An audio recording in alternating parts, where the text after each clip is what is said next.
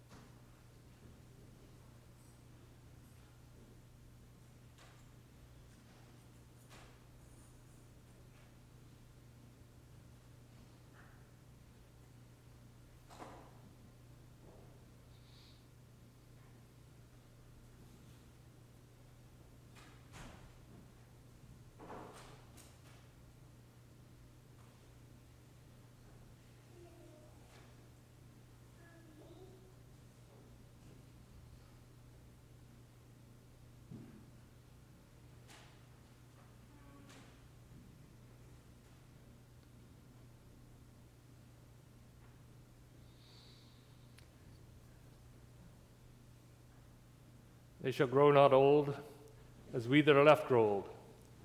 Age shall not weary them, nor the years condemn. At the going down of the sun and in the morning, we will remember them. We will remember them. Please be seated.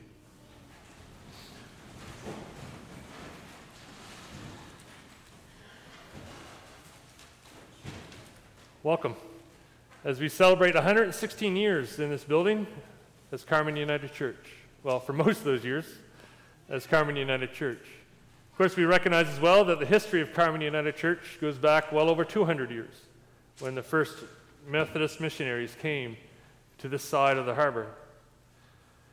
And so we celebrate that today. We celebrate the gifts of God and the future that God has before us as well. After the service, we have reservations at Motel North if you wish to join us. For a bite to eat, and it is pay your own way, but we would love if you were comfortable enough to join us for lunch today. What else is there? Bible study continues Tuesday mornings at 10 a.m. They meet in the kitchen so they can get a little bit of heat, but anyone is welcome. If you have any questions, you can talk to Bev at the back of the church. Church Council will next meet on November 15th at 7 o'clock, so make note of that, please. And our light-up service, believe it or not, we're into November now. It doesn't feel like it, but we're in November now. And our light-up service will be at the end of this month, November 27th at 7 p.m. And that will be our only service for that day. Any other announcements today? Yes, Joyce. I was speaking to Gordon Fraser Okay. last night. He's doing great. He's headed home, I think Tuesday, the first day he's allowed to fly. Okay, So good. he's headed over, he sends his regards to everybody. Thanks for all of the. Okay, thank you. When people check the reader's list at the side entrance, and I think Okay. Yeah, so the reader's list is at the side entrance here by the door. If you could feel free to check that to see if you might be reading in the coming weeks. I believe it's there till the end of the year, pretty much, isn't it? Yes. Yeah. Okay. Anything else to share? somebody had a birthday. Did somebody have a birthday? Had a birthday, Who? Bev, last week. A couple weeks ago. A couple weeks ago. Yeah. Okay. Time goes by fast. Yeah, yeah. Shirley Goldstein has a birthday this week, yes. Happy birthday, Shirley. Say how old I'm not allowed.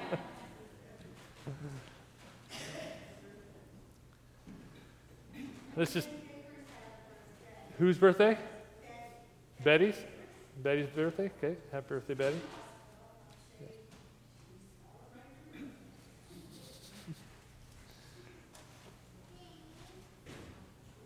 Hey, let's just take a moment to quiet our hearts as we prepare to worship our God.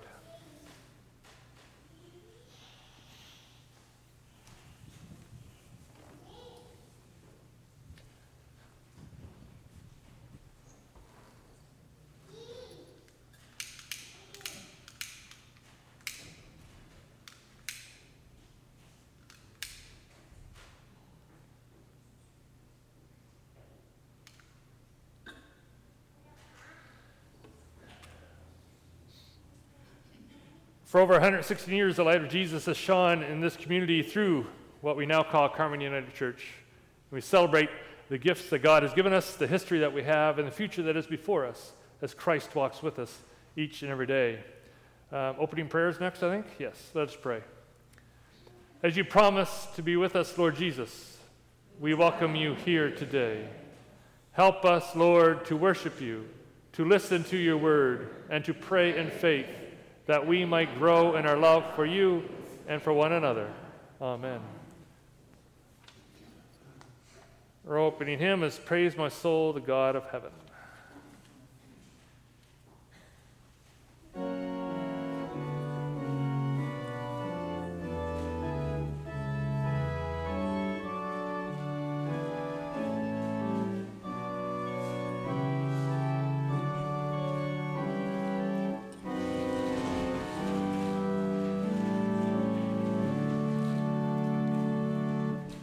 Praise my soul, the God of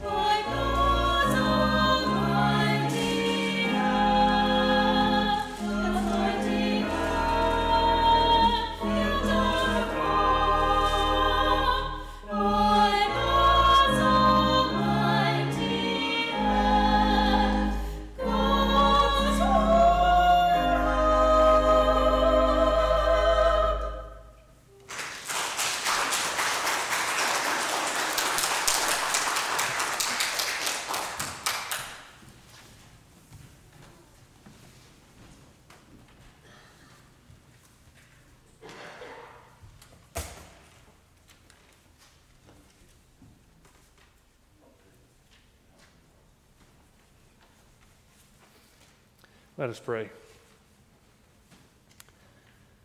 Lord, your church is indeed built on a rock. And Lord, we rest upon this rock as our foundation, as our strength, and as our guide. So Lord, as we gather around your word this day, may the words of my mouth and the meditation of all our hearts be acceptable in your sight, you who are our rock, our strength, and our Redeemer. Amen. Now, this morning I may actually be looking at a bit of an unconventional topic for an anniversary service. That's the problem when you're trying to fit so many weeks of a sermon series before you get to Advent. And we actually had a bit of help, so to speak, from Fiona, who delayed us by starting this by a few weeks. So we're going to continue to look at healing in the Bible today, and we're using Mark Pearson's book, Christian Healing, as our guide as we go through these weeks. Now, it's not so much that healing stories don't fit in with the work and the history of the church. A few weeks ago, I said healing ministry is actually a very powerful and effective ministry and it's one of the most effective, most powerful ones a church can offer. It's just that the topic today is not necessarily one you might expect on a celebration of an anniversary for a church. Now, last week I talked about the impact that sin has on our relationship with God and how it impacts our ability to pray and receive healing. It was a look at what we do and how it impacts who we are as children of God. This week we're going to look at the external forces and how they impact us in regard to our relationship with God and with healing. The first thing we're going to look at today is the impact of evil. Now, this comes from a very common question, and it's a question I've heard even in recent days. If God is all-loving, if God is all-powerful, if God is all-knowing, then why is there evil in this world? Couldn't God just make it stop? And that's a very good question. Now, the Bible tells us God created everything. He created the universe, He created the heavens, He created the sun, moon, and stars, He created land and sea and sky. God created birds and animals and fish and plants. God created all of it. God created you. God created me. But there's more than that. As part of God's heavenly kingdom, God has an army of angels who are loyal to God and do His work. But not all angels were always so loyal.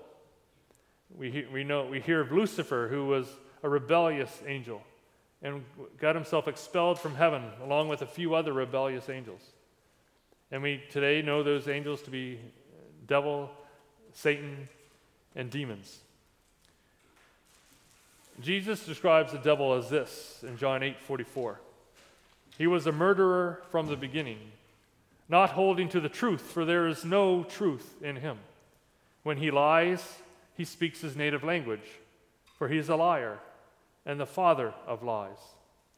Now, that's not exactly a glowing review of someone. So we again ask the question, why does God allow evil to exist? God allows the world to exercise free will. That is, we get to do whatever we wish to choose.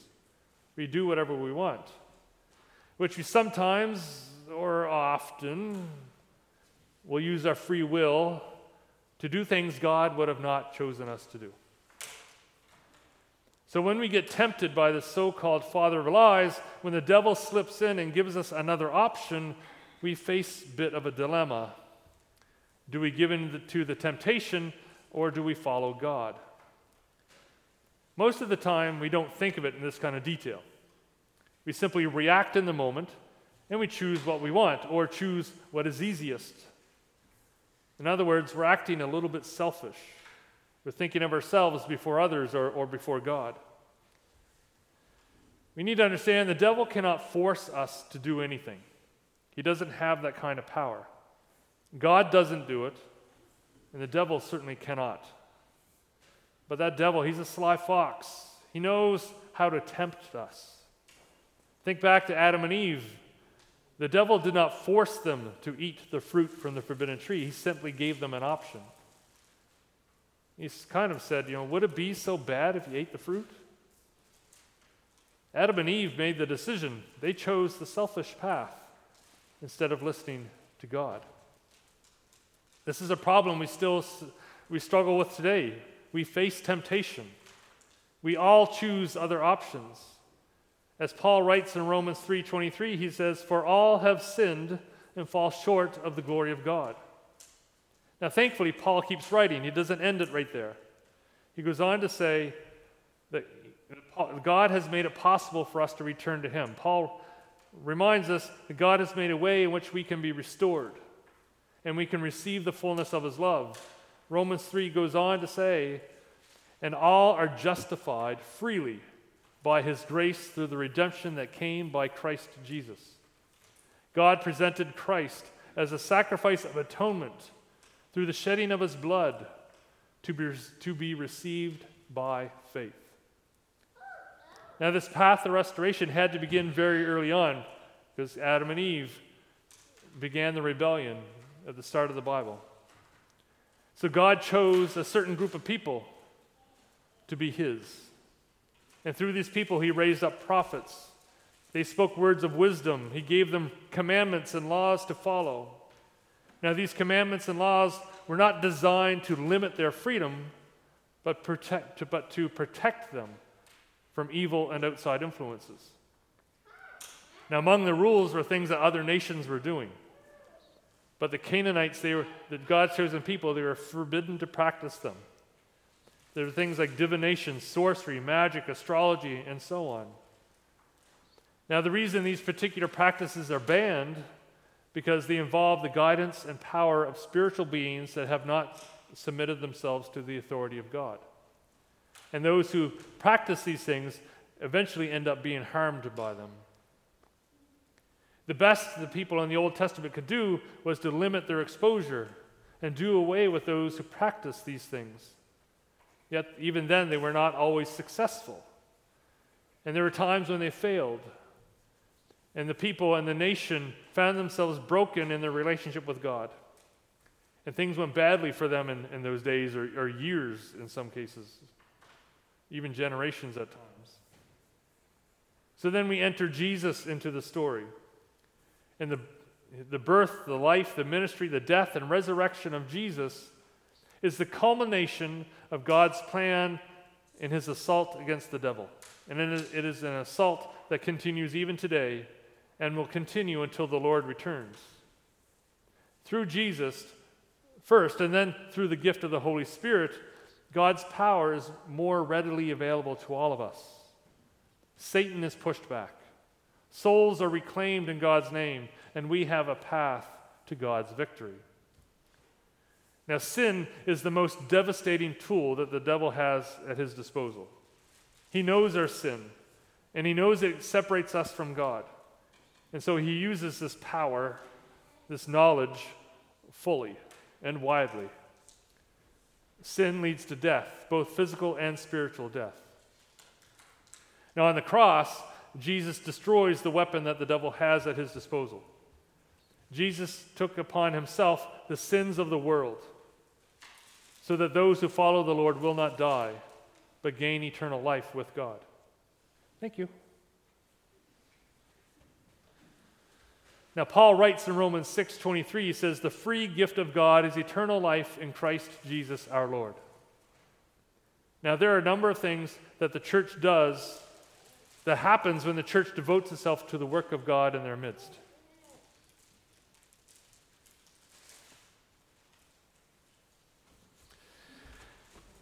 There are a number of things that happens when the church devotes itself to the work of God in its midst. And those things include souls being won for God, deliverance from evil, and disease is cured. Disease can be the byproduct, either directly or indirectly, of humanity's rebellion against God. We have soiled God's beautiful creation.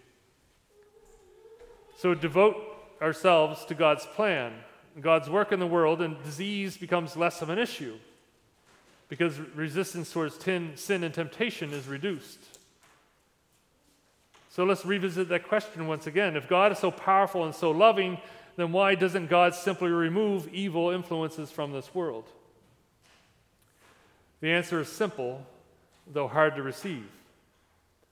It's because God gave us free will. And we abuse this privilege. As long as we have free will, we will continue to fall short and people will continue to suffer. For God to remove free will, it removes a significant freedom in our lives. If we no longer have free will, it means we'll essentially become puppets in God's play. We'll be like robots. We'll be unable to think or do anything for ourselves. We can only do and think what our master tells us to do. So what kind of life would that be? Is that the kind of life you'd want? Of course not. God wants us to be free. God wants us to be creative. And we can only do that if we have free will. But it also means we have to be willing to sacrifice some things in order to do what God wants most from us, which is a relationship with Him. If I don't give my kids freedom to choose what they want to do in their lives, what kind of life is that for them? I want my kids to explore. I want them to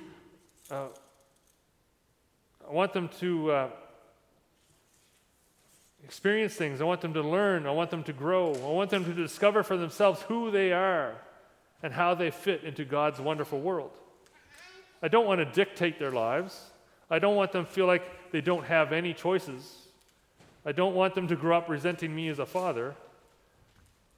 If that's how I want my children to live with freedom, then how different would God treat us as our Heavenly Father? If I want that much for my children, how much more does God want for us as His children? And yes, there will be times when my kids make decisions I don't approve of, but I still love them. I still want the best for them. I still want to help them learn and grow, but sometimes that means letting them make choices that I know may actually hurt them once in a while. And yes, as children of God, we all make mistakes. We will choose those evil temptations once in a while, which is why Jesus came. It's why Jesus will come again and do away with the evil in this world. Christ's death on the cross has made a way for us to spend eternity with God, with our Father in heaven. And Christ's ongoing work in the world today by the power of the Holy Spirit is how we work to keep the devil at bay.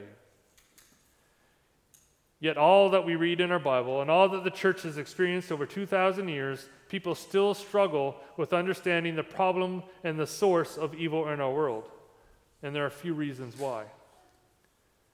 First, some people believe that the biblical view of Satan and evil is nothing more than first century suspicion and ignorance, as though these ancient people had no idea about science or how the world works. So they made up the story of Satan to somehow make sense of it all. We need to be careful with an approach like this. Early on in my ministry, I was working in a seaside village church, a village full of fishermen. And they would tell stories about their times on the water. And there's one old fella. He told a story of how they were out in the sea, out in the Atlantic, and they were told of a weather warning coming. It was going to be really windy and stormy. So the boats started to make their way for shore. And the old fella said, "Wait a minute. Look at the sky. We've got 36 more hours of good fishing weather left before we need to go back." And they stayed out. And sure enough, 36 hours is when the storm started to move in. He was right. Just because the old way of doing things and understanding things isn't as fancy or technological as it is today does not mean they don't get it. They don't understand what they're dealing with, whether that be weather or navigating by the stars or dealing with demons. I have had personal experience in my life with demons. And just because we haven't fully experienced them for ourselves, it does not mean they don't exist. I've never seen a great white shark in person. Does that mean they don't exist? Do I then chalk up Lynn and Laura's, not here, but Lynn and Laura's experience in North Sydney last week as a dream? And that images were doctored to make it look real? The early church was very aware of spiritual battles happening in the world around them, far more than we are today. And if Jesus believed in devil and demons and evil, then we best believe it as well, because who would know better than him? Now, another reason we struggle with our belief in the devil and evil is because in the past we have swung to the opposite extreme. Instead of denying their experience, there have been periods in history where it seemed like everything we don't understand is evil and from the devil and must be put to death. An example of that would be the Salem witch trials, where a group of people swung from not believing to the complete opposite, where they sought to kill those who held different religious views than what the leaders held. It's not healthy to go from one extreme to the other. Another struggle that we have is if we believe in this evil tempter to encourage us to make poor decisions, it means we need to acknowledge that we do not have complete control of our lives. We don't like that. So again, we choose to deny the existence of things we don't like. And the final struggle that I'll mention today is that we've been taught to reject solid biblical teaching in order to be nice. We struggle because the call to call people to repent of sin, to call them to turn from evil and accept Jesus as Lord, is asking too much from people, and will likely mean we need to exclude some people. But again, we have free will. People have the freedom to choose otherwise. And regardless, we are called to love our neighbors as God loves us. We're not excluding them. They are choosing to exclude themselves. We are ready to include them. I truly believe we're ready to include them, to love them, and help them grow in their relationship with God. It's us. We make the choice to walk away from God. You know that cute little saying, "The devil made me do it"? Well, it's convenient, but it's not true. The devil may tempt us, but it's our free will, our deliberate choice as to who we follow. The devil cannot force us. He cannot compel us to choose poorly. We do that on our own. And that's the most effective way the devil throws us off. He tempts us. Adam and Eve experienced it. Jesus experienced it. And we experience it as well. So why does God allow it? If it's such a major problem, why does God allow it? Well, for one, it preserves our free will. We get to make our own choices. It also reveals our weaknesses. It helps us identify where we need to grow with God's help. And it also strengthens us. There's times when we are able to overcome temptation, we become better able to handle temptation in the future. Now, there are many other ways in which the devil does his work and restricts our ability to relate to God, and we won't get into that today because we do have lunch, and you might all start falling asleep, so we won't get into those. But rest assured, though, the devil is a significant reason why we're unable to relate to God, to have our prayers heard, and to have healing in our lives. And there are other reasons.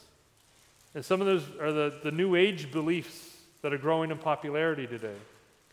Things that are outside of Scripture, but also things that can be of evil origin.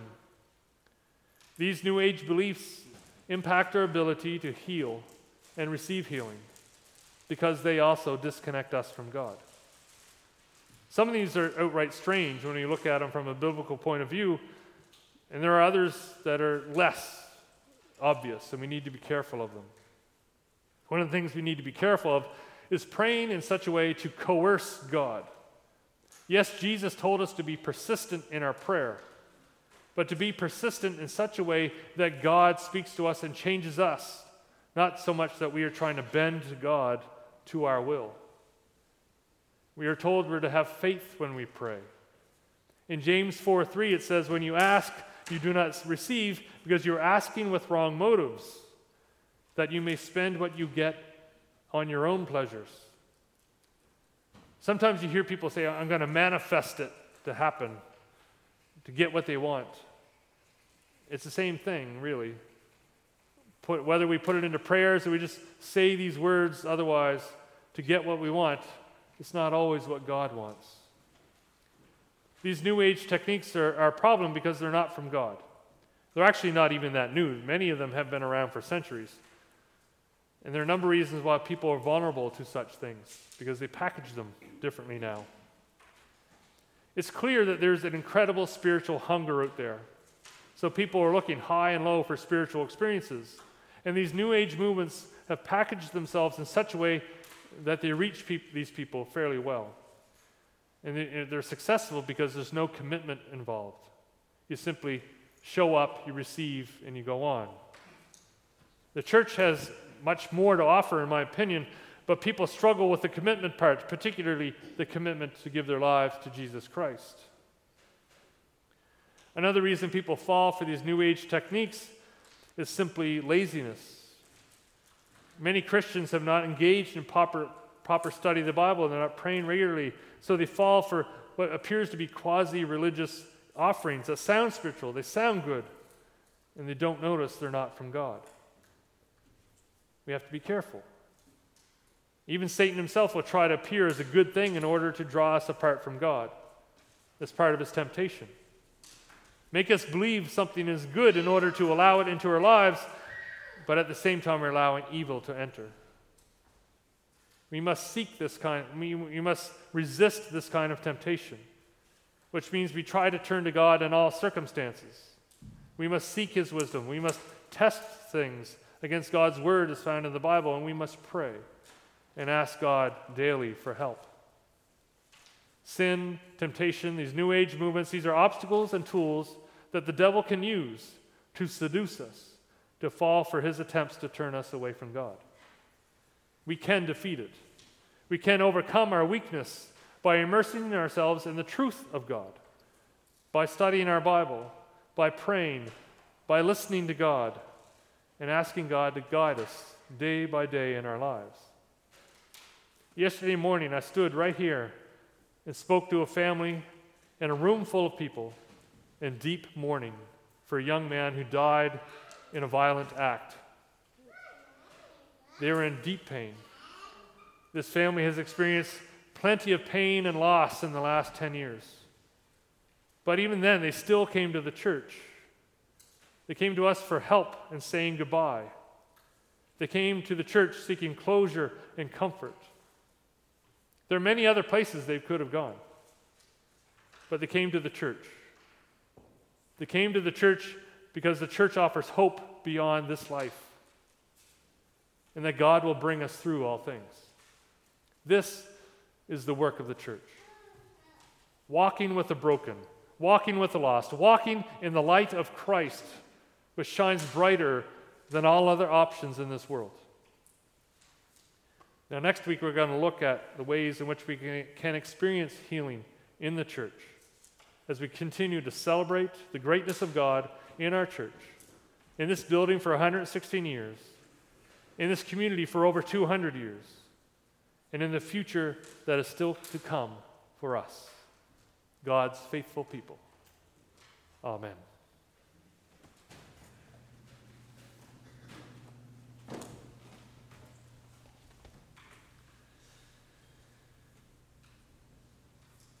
Let us sing together the church's one foundation.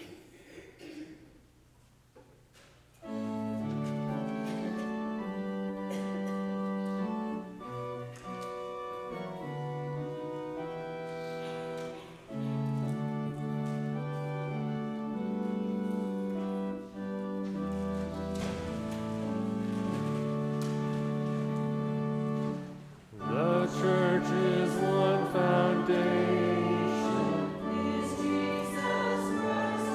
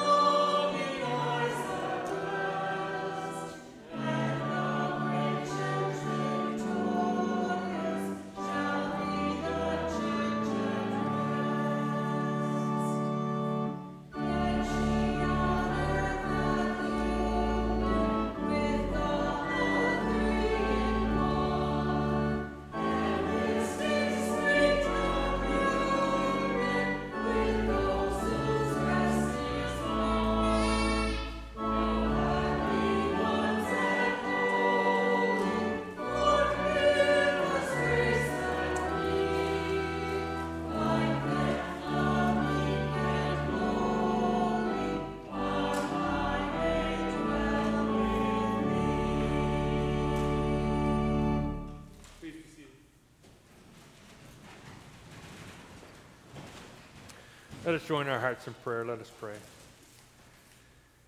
Lord, we thank you.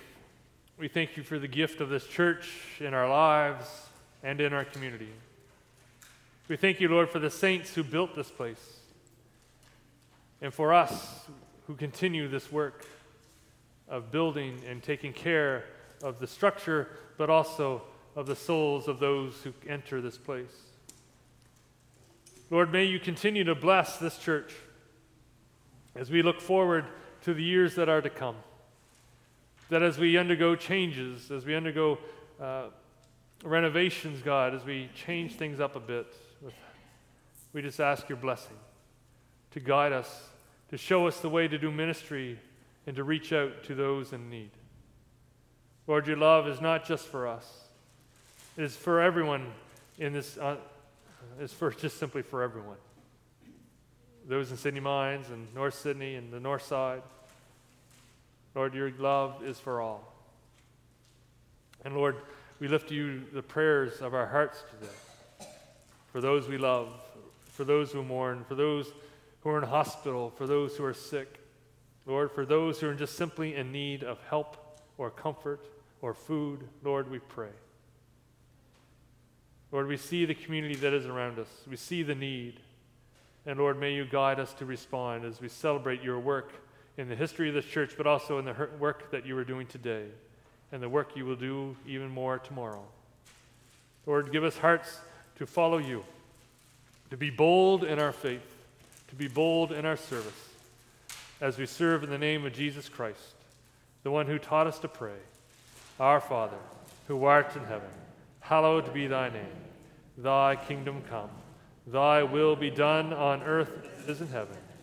Give us this day our daily bread, and forgive us our trespass, as we forgive those who trespass against us. And lead us not into temptation, but deliver us from evil. For thine is the kingdom, the power, and the glory, forever and ever. Amen.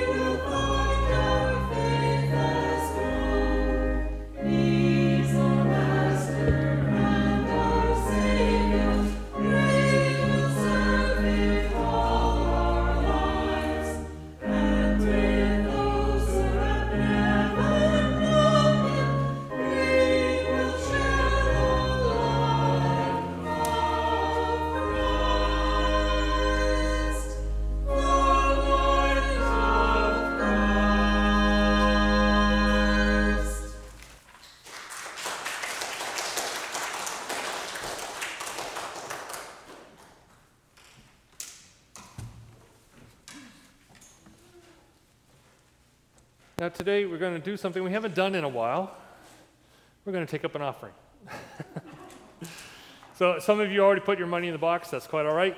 We're adjusting back to it. So now let us just give with joyful hearts the gifts that God has given to us. May we share back to the work that he does in this world.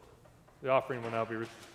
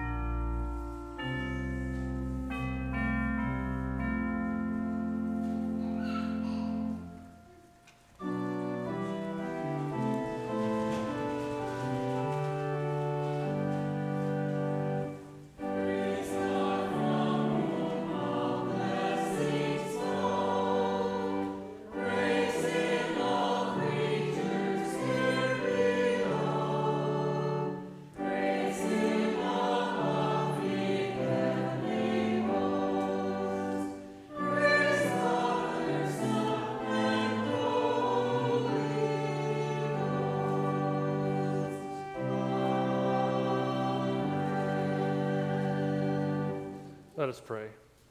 Lord, we humbly present our offerings to you this day. May you bless it and magnify it for your glory. Amen.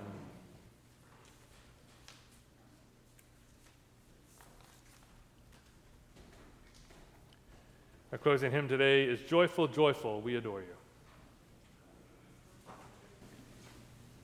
Joyful,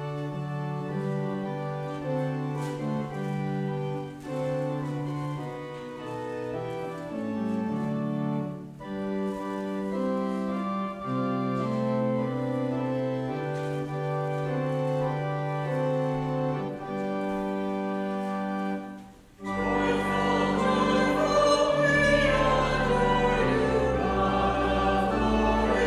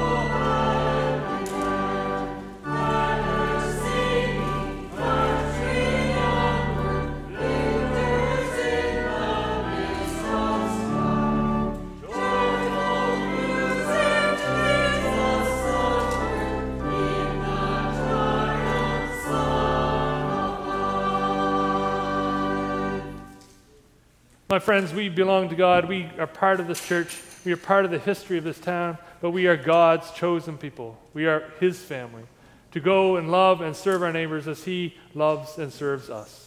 Let's go in the name of the Father, the Son, and the Holy Spirit, one God in each and every one of us, now and forever. Amen.